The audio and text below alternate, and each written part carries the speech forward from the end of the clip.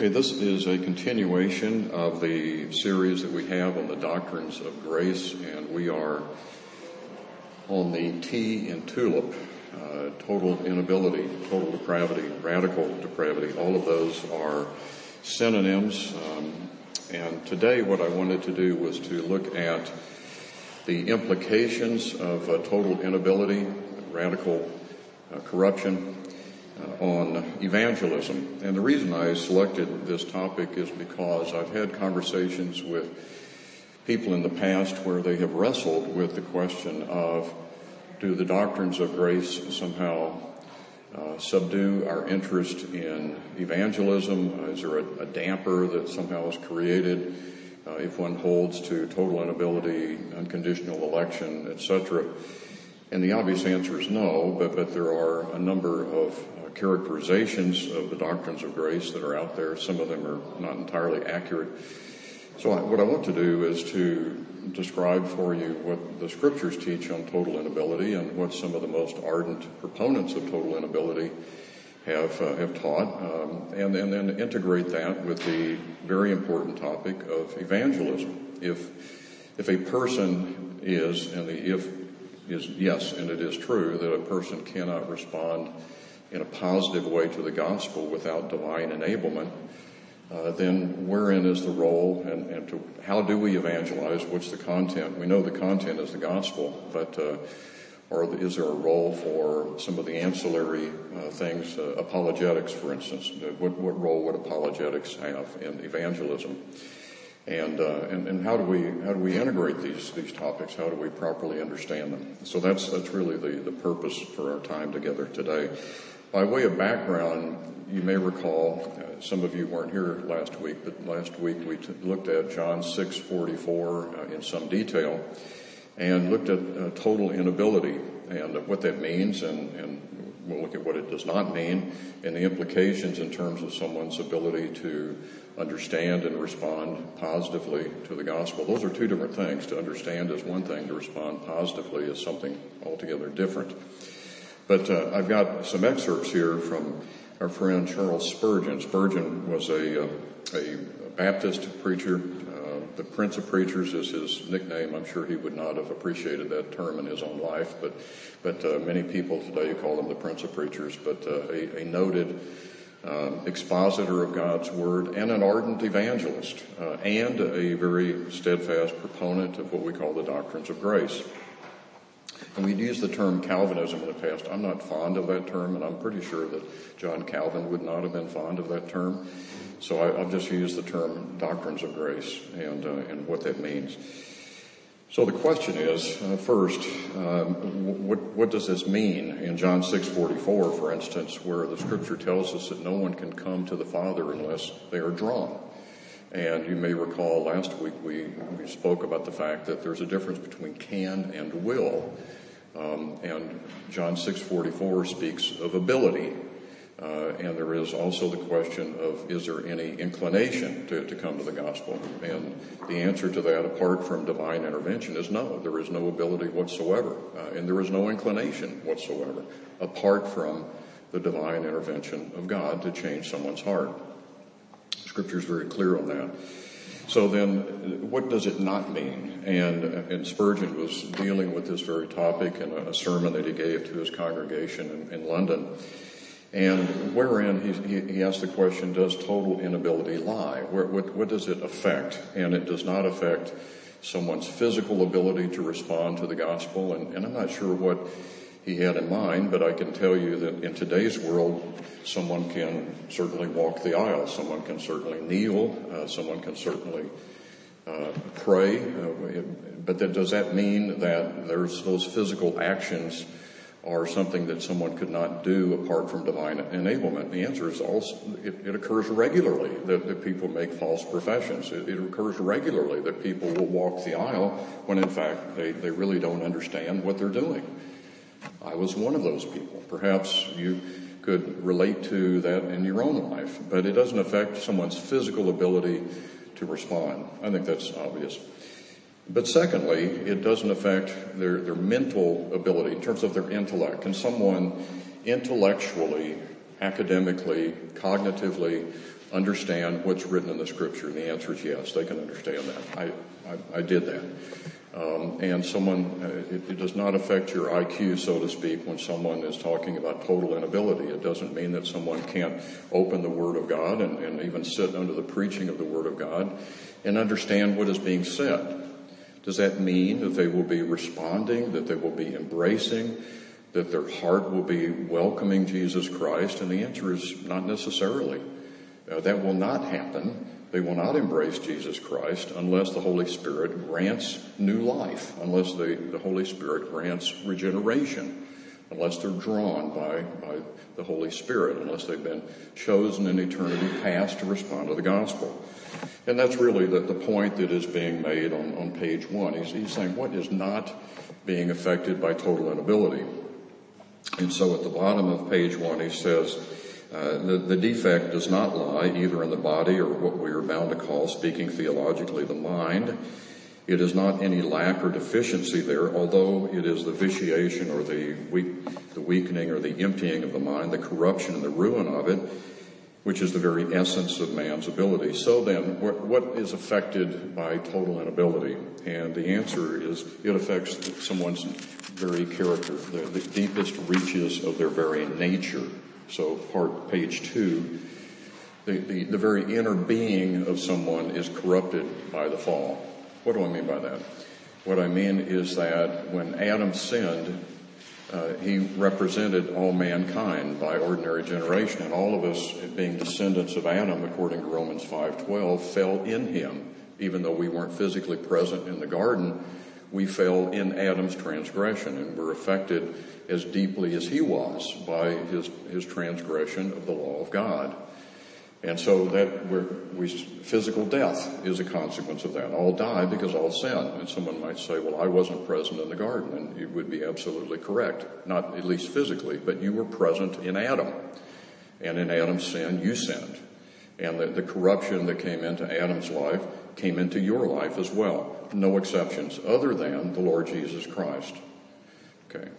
So the top of page 2, through the fall and through our own sin. So it's not only the corruption that entered your life as a result of being in Adam in Genesis 3, but it's because of your own transgressions that you have become debased, depraved, and corrupt. And those are not particularly pleasing words to hear, but that's the way that the Scripture describes us. So I can tell you that if someone is dealing with total inability and a stranger comes in and they're looking for a warm and winsome message that afternoon, they're probably not going to respond very well. But they might. But it could be perhaps the most important message that they could hear if they're outside of Christ and the gospel is presented. It's impossible for a person to respond to Christ without the assistance of God the Holy Spirit. Regeneration, the efficacious work of the Holy Spirit in calling, regenerating, granting a new heart. His nature is so corrupt, he has neither the will, the inclination, the disposition, or the power to come to Christ unless drawn by the Spirit. John 6:44. This is all derived from a message that Spurgeon was giving on this particular passage. So, what does total inability mean? And first, it lies in the obstinacy of the human will, he says. Says the Arminian, men may be saved if they will. And we reply, dear sir, we all believe that, but it is just the if they will that is the difficulty. The answer, they won't. We assert that no man will come to Christ unless he be drawn. Nay, we do not assert it, but Christ himself declares it. And he's going to John 6:44. This is the testimony of Jesus Christ. It's not human supposition. It's not some theologian coming up with this on their own initiative. This is the direct testimony of the Scripture itself. It's strange, he goes on to say, how people, when talking about free will, talk of things they do not understand. Now, says one, I believe men can be saved if they will. My dear sir, that is not the question. So the issue is not if they will. The question is, can they? Is there any will? Is there any inclination or capacity to respond to the gospel apart from the intervention of the Holy Spirit? And the answer is no. They will not. So when we evangelize and we're dealing with people who have absolutely no inclination to respond in a positive way to the gospel, unless and until the Holy Spirit grants new life. You're looking for someone to experience a Lazarus-like experience, so to speak. And that's a wonderful metaphor. When Jesus said, Lazarus, arise, that's a picture, so to speak. It was an actual miracle, for sure, but it's a picture of what literally takes place when someone responds to the gospel. They're literally moved from death to life. Ephesians 2 says we're born dead in sin, totally unable to respond. And someone might say, well, I have a will. And the answer is you do have a will. But we go on and we talk about what does that mean. And he goes on and he says, we declare upon scriptural authority that the human will is so desperately set on mischief, and he's using that in a very severe way, so depraved, so inclined to everything that is evil, so disinclined to everything that is good, that without the powerful, supernatural, irresistible influence of the Holy Spirit, no human will ever be constrained towards Christ. Anyone who's sitting here today that affirms Jesus Christ as Savior and has experienced the new birth has experienced the powerful, supernatural, irresistible influence of the Holy Spirit. Every single one of us. Every single one. You're a beneficiary of God's abundant grace in granting life where life did not exist. The universal confession of all true believers is this: I know that unless Jesus Christ had sought me when a stranger wandering from the fold of God, I would to this very hour have been wandering far from him, at a distance from him, and loving that distance well. With common consent, all believers affirm the truth that men will not come to Christ till the Father who has sent them draws them. That is John 6:44. Now, and you may be asking, well, what does the Scripture say? And that's a wonderful question. We covered all of this really in some detail, a number of scriptural passages, and there are copies of the notes from last week's discussion on John 6:44 and total inability in the back. And I would encourage you, if you weren't here last week and you want to know what passages of Scripture directly relate to this, those passages, I won't say were comprehensively discussed because we only had 45 or 50 minutes, but I covered a great number dealing with the impact of total inability on the mind, the will, the disposition of man, the affections of man. All of those are discussed, and we did this last week. So the understanding is affected, and our affections. What Spurgeon is saying that our affections are impacted is the Scripture would tell us that we do not love Jesus Christ apart from the intervention of the Holy Spirit. We do not. Now, someone might say, if you had asked me, for instance, as an unsaved young man in college, my first year in college, and said, who is Jesus Christ? I would have said, he's the Son of God. Intellectually, I would say that, and I really meant that. Did I understand that I was lost and that apart from Jesus Christ, that I had no hope of heaven? And the answer is no, I did not understand that. Did I love Jesus Christ in the sense of looking to him and him alone and saying, thank you, Lord Jesus, for dying for my sin and delivering me from certain judgment and damnation? I did not embrace Jesus Christ. And neither did you until the Holy Spirit changed your heart. But when he does that, you do love Jesus Christ. You embrace him. He is precious to you. He is that great treasure in your heart, in your life. And that's really the point that Spurgeon goes on to say, that until we are changed, we love that which we ought to hate, and we hate that which we ought to love.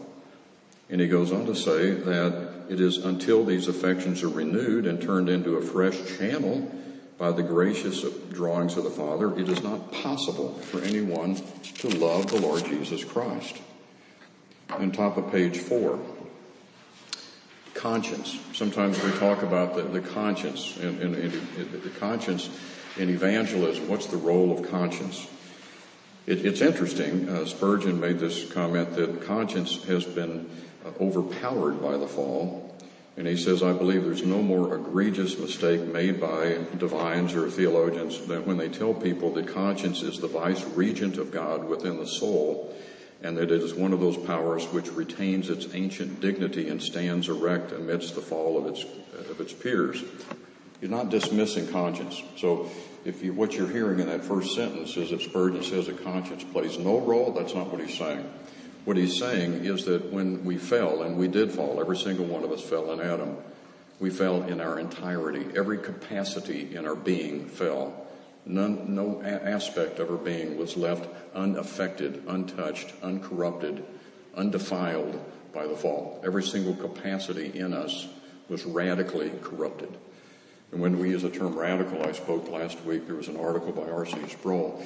Radix is the Latin term for core, the very essence. And the point is, when we talk about total inability, that does not mean that we act out in our being all the evil that we're capable of, praise God. But it does mean that we are just as bad off as we could be. Every single one of us, regardless of how overtly evil our aspect may be. But he goes on to say that the conscience was not destroyed. He's not dismissing the conscience altogether. He's saying that the conscience is fallen. That conscience, he says, beloved can tell me that I am a sinner, but conscience cannot make me feel that I am one. And the point that he's making is, so we're evangelizing someone, and I've done this at the abortion clinics. I've tried to appeal to someone's conscience. And that it's helpful, but it is not necessarily a compelling thing. Just because I appeal to someone's conscience does not mean that they're going to suddenly be given the gift of new life. I might look at one of the aides out at the abortion clinic and might say, you're comforting yourself by taking a sip of cold water. You're fanning yourself to comfort yourself from the heat. But believe me, there is no cup of cool water for the baby that's being slaughtered inside the walls of that building. I'm appealing to their conscience. But yet they listen and they walk away. And their heart is hard. And they are adamant in their indifference to me. And it hurts, and it makes me angry inside that happens. It does. I appeal to their conscience. That does not mean that they do not have a conscience. It simply means that the conscience is not a compelling argument. It can be your friend, and God may choose to use the conscience, but it is not sufficient in and of itself. It's been corrupted, along with all the other aspects. But then he goes on to say at the bottom, but allow me to go a little further. My text does not say no man will come. Praise God. If that were true, none would be saved. But it says no one can come. That means there is no capacity unless there is new life. And so he goes on to make a distinction between someone's will and someone's power. So I'm going to go ahead and skip. That's background. I wanted to refresh some of our thinking on this. But I'd like to go now to what role does apologetics play? So we're dealing with dead people. We're literally preaching to a graveyard. We're dealing with people who have no capacity whatsoever. There was none of you. There is none of who seeks after God. The Scripture says that. There's literally none. So if someone says, I remember when I was seeking God, what you may be remembering is the fact that you were being called, that the Father was calling you. That does not mean that because you were seeking God that God wasn't drawing you. And so at some point, God was calling you. And if he was calling you, I can assure you on the authority of God's word that you responded positively at some point to the gospel. There is no one that is called by the Father and given new life by the Holy Spirit that does not respond positively, savingly to the gospel. None exceptions whatsoever. That's called efficacious grace, effectual grace. Irresistible grace. We'll get into that. That's the I in the TULIP acronym. But so apologetics. What's the role of apologetics? We had a conversation not too long ago about what's the substance of what we should be saying to people. Scripture, of course. Do we need to explain the Scripture? Yes, we need to explain the Scripture. We had a conversation about using Bible terminology. 1 John talks about Jesus being the propitiation, the average person on the street. And in fact, many churchgoers have no understanding of what that wonderful term means. So we need to explain that. But we need to stay riveted to the Scripture and explain the meaning of these scriptural terms so that it's meaningful to them. They have the intellect, but that intellect has to be energized, has to be enabled by the Holy Spirit for that truth to take root in their lives. But the Cornelius Van Til, he taught at Westminster Seminary in Philadelphia. Some people would say that he really was a very foundational person in what we call presuppositional apologetics. He said presupposition is the best proof. And then this particular article says, I agree that presupposition is a proof and evidence, but it cannot be regarded as best. John Calvin got it right when he wrote, those who strive to build up firm faith in Scripture through disputation or argument are doing things backwards. He goes on to say that the testimony of the Spirit is more excellent than all reason. And this quote, you can read it, but the point that's being made is that when we start talking about the use of apologetics and its role, we have to define our terms. We have to say what is what is it intended to do, and I'll get to this, Lord willing, as we move along, but it's designed to actually shame the unbeliever, so to speak. That's what Peter says in 1 Peter 3, to shut the mouth of the unbeliever and to buttress the faith of the believer who's engaging in evangelistic endeavor. But the Word of God is living and active and sharper than any two-edged sword. And His Word never fails to accomplish the purpose for which He sends it. And so the Word of God is used by the Spirit of God in effecting the conversion of lost souls. Always trust the Holy Spirit's use of His Word in evangelism. That's your sword. That's the sword of the Spirit that we're talking about, is the use of Scripture.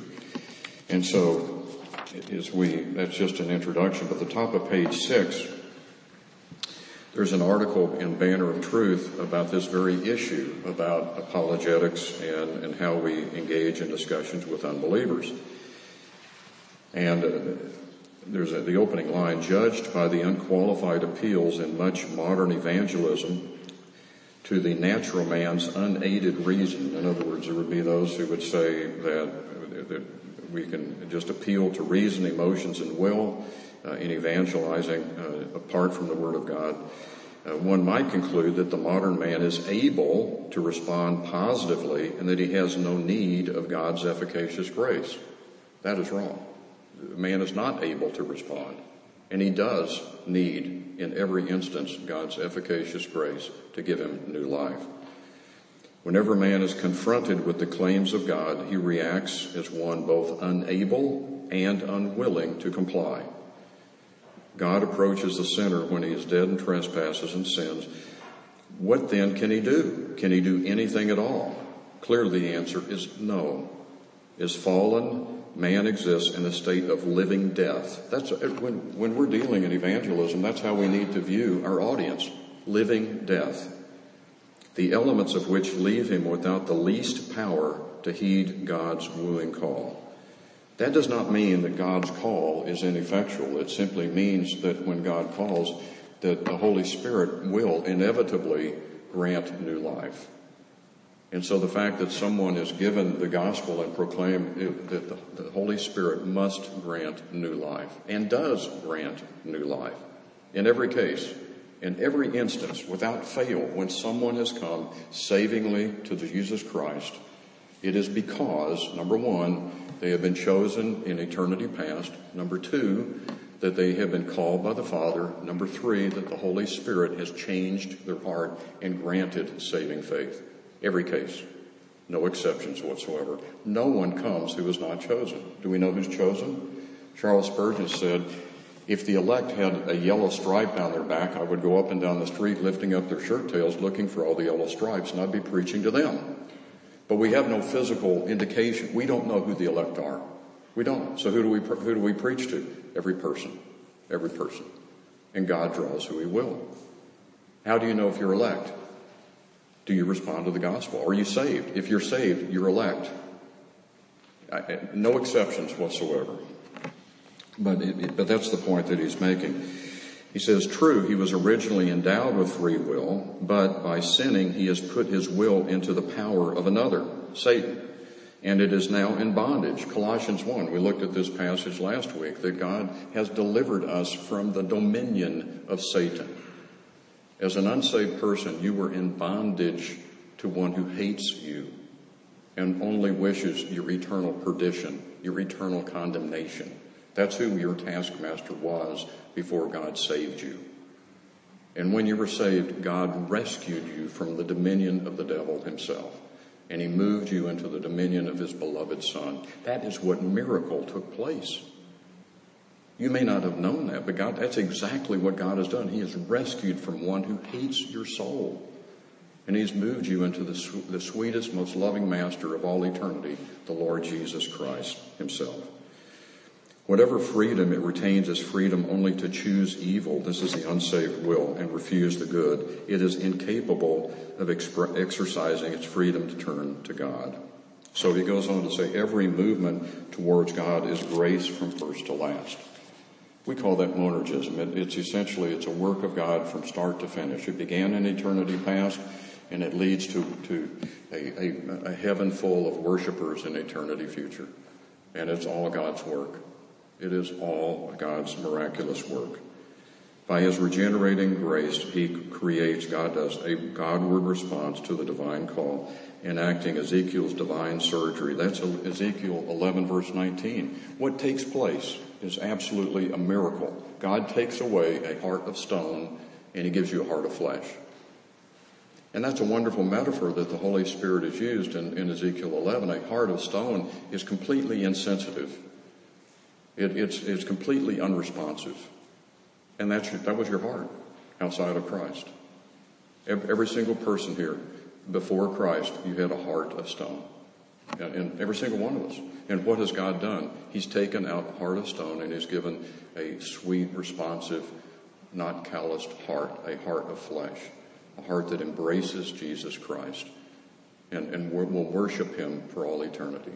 That's what God has done, is he's granted a brand new heart.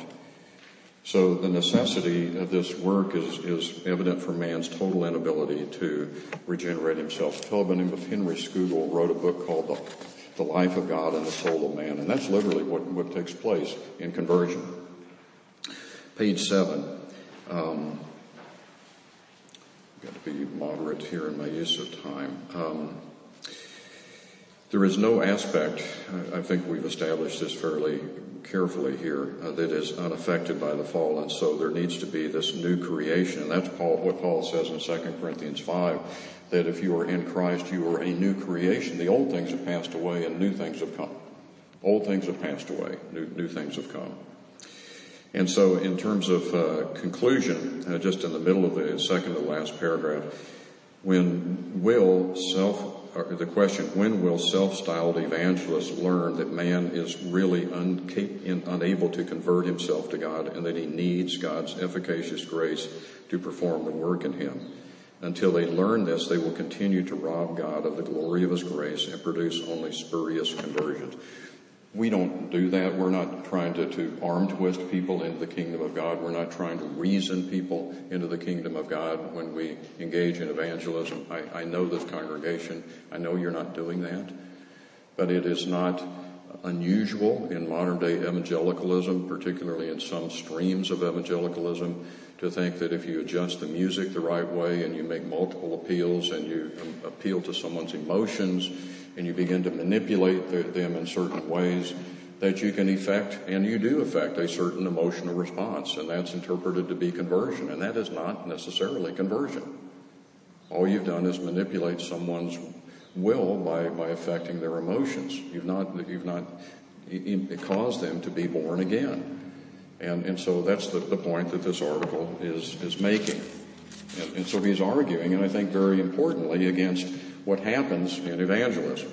So top of page 8. So then what are the means that God uses?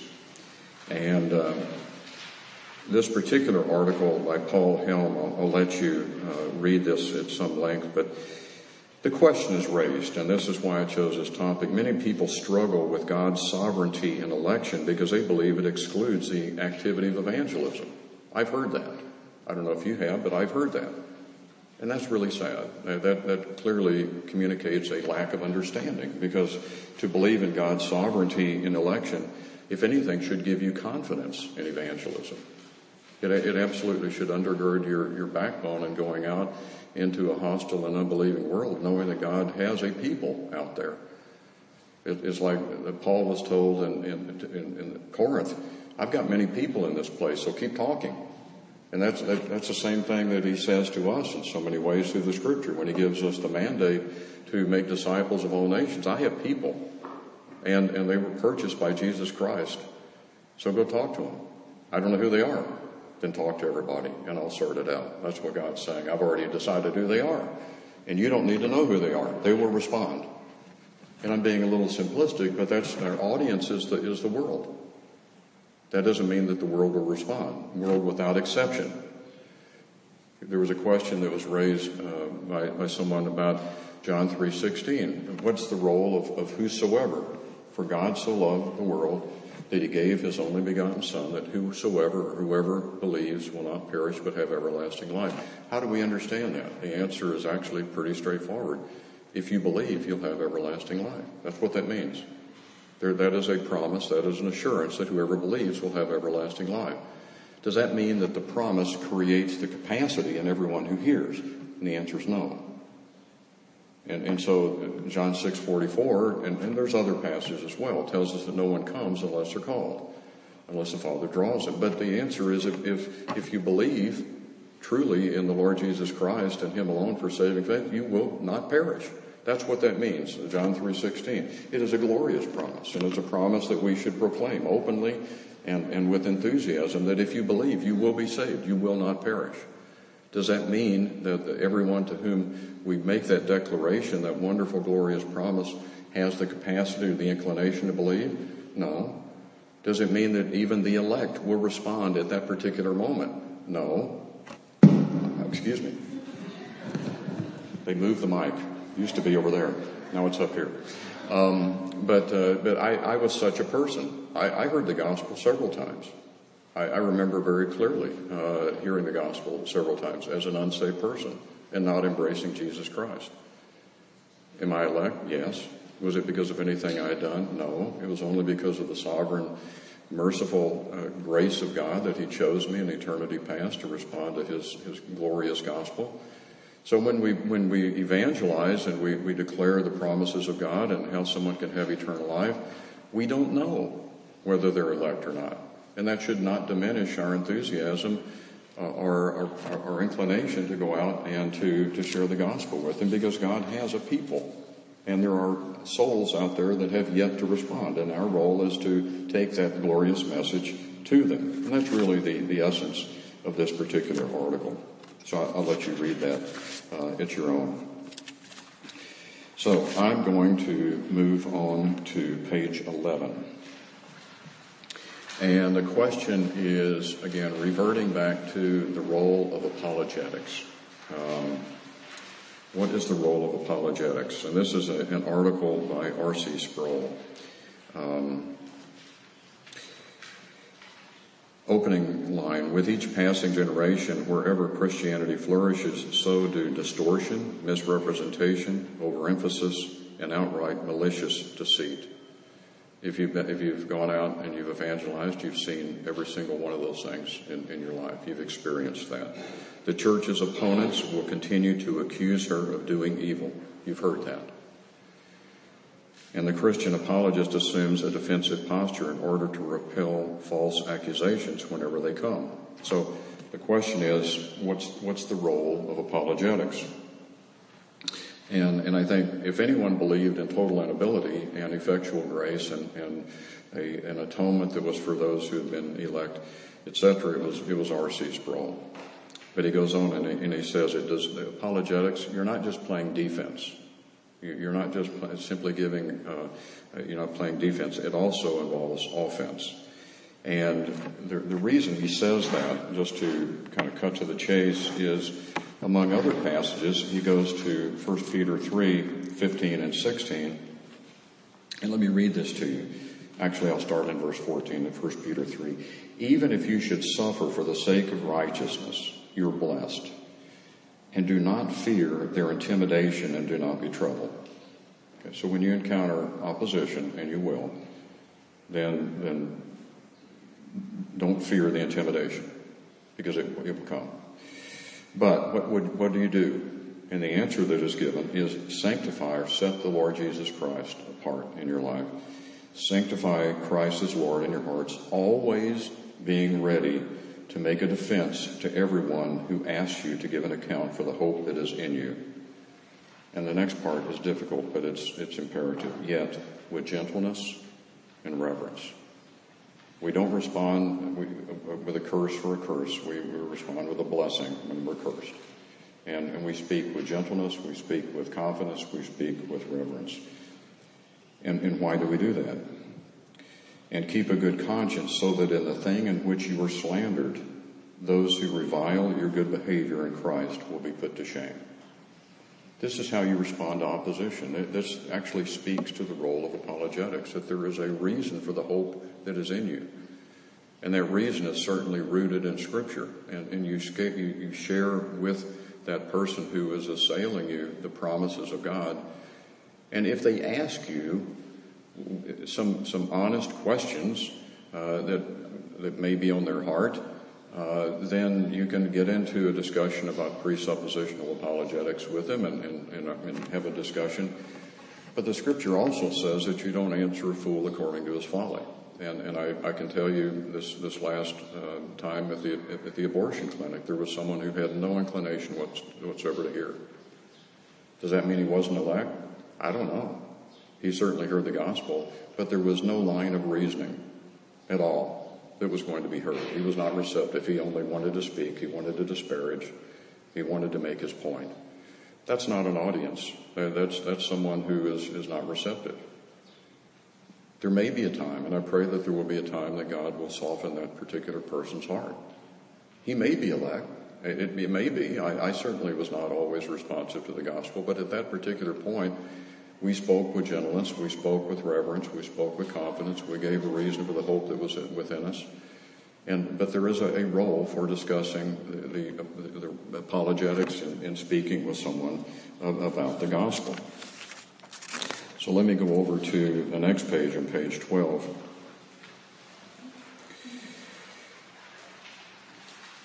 The top of page 12, and this is speaking of this passage of 1 Peter 3, the apostle clearly expects that one outcome of apologetics is that the enemies of Christ are put to shame.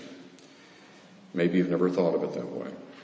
This is reminiscent of the great Genevan reformer, John Calvin. So this was helpful for me, who wrote in his Institutes regarding the proof of the authenticity of biblical prophecies. He was explaining, look at fulfilled prophecy. That's an apologetic argument that you can make. You can look at fulfilled prophecy in world history, in the life of Jesus Christ, any number of instances of fulfilled prophecy.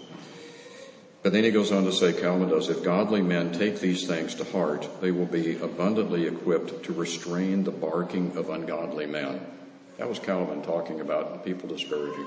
To restrain the barking of ungodly men. For this is proof too clear to be open to any subtle objections. If anyone believed that the total inability of man required the Holy Spirit to convert a soul, it was Calvin. If anyone believed in the total inability of apologetics to convert a soul, it was Calvin.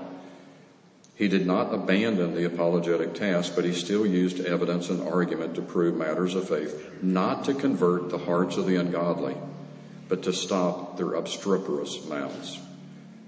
This is a large part of the task of the Christian apologist, to prove the Christian worldview and to rely on God to cause the acquiescence of the unbelieving heart to the soundness of biblical doctrine.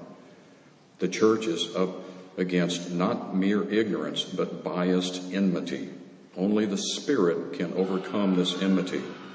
But the Spirit never asks people to believe what is absurd or irrational. Calvin noted the distinction between proof and persuasion. Proof is objective. Persuasion is subjective. People who are hostile to certain ideas may have those ideas proven to them, but in their bias, they refuse to be persuaded. And to me, that was one of the best ways of looking at the role of apologetics. You can offer proof, but proof does not mean persuasion. But you still make the argument, and then we rely upon the Holy Spirit to bring conviction. So apologetics is not merely about winning an argument, and it never is. It's about winning souls. It's an adjunct capacity to the gospel. Now, page 13, and this is key. So then, what is our role? J.I. Packer, and Diane and I had the wonderful experience of spending several days with J.I. Packer a number of years ago. He wrote the wonderful book, Evangelism and the Sovereignty of God. And I just have to hit some of the highlights. Number one, the belief that God is sovereign in grace does not affect the necessity of evangelism. Whatever we may believe about election, the fact remains that evangelism is necessary because no one can be saved without the gospel. They must be told before they can trust, and they must trust before they can be saved. So there's nothing that we're affirming in terms of the sovereignty of God that should cause a stilling of enthusiasm for evangelism. Number two, the belief that God is sovereign in grace does not affect the urgency of evangelism. The world is full of people who are unaware that they stand under the wrath of God. Is it not similarly a matter of urgency that we should go to them and try to arouse them and show them the way of escape? The non-elect in this world are faceless men as far as we are concerned. We know that they exist, but we do not know and cannot know who they are. Our calling as Christians is not to love God's elect and them only, but to love our neighbor, irrespective of whether he is elect or not. That's helpful. Number three, the belief that God is sovereign in grace does not affect the genuineness of the gospel invitation. The fact remains that God in his gospel really does offer Christ and promise justification and life to whosoever will. The fact that the gospel invitation is free and unlimited is the glory of the gospel as a revelation of divine grace. And then lastly, the belief that God is sovereign in grace does not affect the responsibility of the sinner for his reaction to the gospel. So do our views on election and the sovereignty of God and efficacious grace and total inability cause our enthusiasm for evangelism to wane? And the answer is absolutely not. If anything, it should fuel our enthusiasm for evangelism, knowing that God will inevitably call and change the hearts of his people. And we do not know who they are, and we do not know when they will respond. And it is not our concern or prerogative in that regard, but our responsibility and our concern is to be dispensers of that truth, to share that truth with urgency, with clarity, with fidelity, knowing that God will and does save his people, and that none of his people will be left to perdition, not a single one. I just wanted to close with some of these quotes by Charles Spurgeon. I started with Spurgeon, and I'd like to close with a few of these. I can't read them all to you, but I love these quotes. Let each one of us, if we've done nothing for Christ, begin to do something now. The distribution of tracts is the first thing. So, for you tract givers, Spurgeon would endorse that. When preaching and private talk are not available, you need to have a tract ready. Get good striking tracts. He means good, attractive, biblically sound tracts, or none at all. But a touching gospel tract may be the seed of eternal life. It was for me. I was given a tract in 1971 by a co-worker in a lab I was working in. And I took it home in my apartment. I read it, and God changed my heart. He gave me a tract. And God used it to deliver me from wrath. Number three, do you want arguments for soul winning? Look up to heaven and ask yourself how sinners can ever reach those harps of gold and learn their everlasting song unless they have someone to tell them of Jesus, who is mighty to save. But the best argument of all is to be found in the wounds of Jesus. You want to honor him. You desire to put many crowns upon his head. And this you can best do by winning souls for him. These are the spoils that he covets. These are the trophies for which he fights. These are the jewels that shall be his best adornment.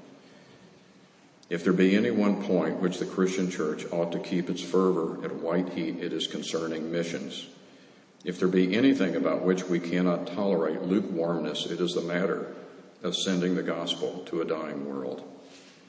If sinners will be damned, at least let them leap to hell over our bodies. And if they will perish, let them perish with their arms around their knees, imploring them to stay. If hell must be filled, at least let it be filled with the teeth of our exertions, and let no one go there unwarned and unprayed for. We are not called to proclaim philosophy and metaphysics, but the simple gospel. Man's fall, his need of a new birth, forgiveness through atonement, and salvation as a result of faith. These are our battle axe and weapons of war. So I started with Spurgeon, and I want to conclude with Spurgeon.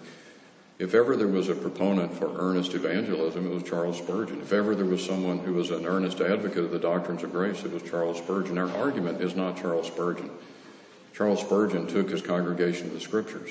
And I did that last week. I took you to a number of passages. But I wanted to deal with this whole issue about how does a view of the sovereignty of God affect our fervor for evangelism? And the answer is that it is a perversion of the understanding of the doctrines to grace for anyone to assert that it is a deterrent to evangelism. In fact, it is a fuel for enthusiasm to evangelism.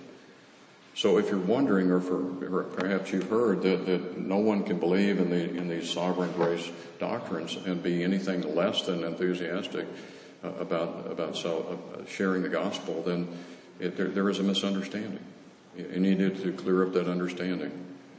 The doctrines of grace fuel enthusiasm, and they compel us to evangelism, and they give us confidence in evangelism, knowing that God has a people, knowing that the one who is called will come, knowing that God takes away a heart of stone and he gives a heart of flesh, knowing that Jesus, in fact, died not just to make salvation possible, but to make it real for those he died for, and knowing that he keeps until eternity's end those whom he saves. Those are the doctrines of grace. And that should fuel your love for evangelism and the love for lost souls. We do not know who will respond, but we know that everyone needs to hear. And that's the connection between the doctrines of grace and the role of evangelism.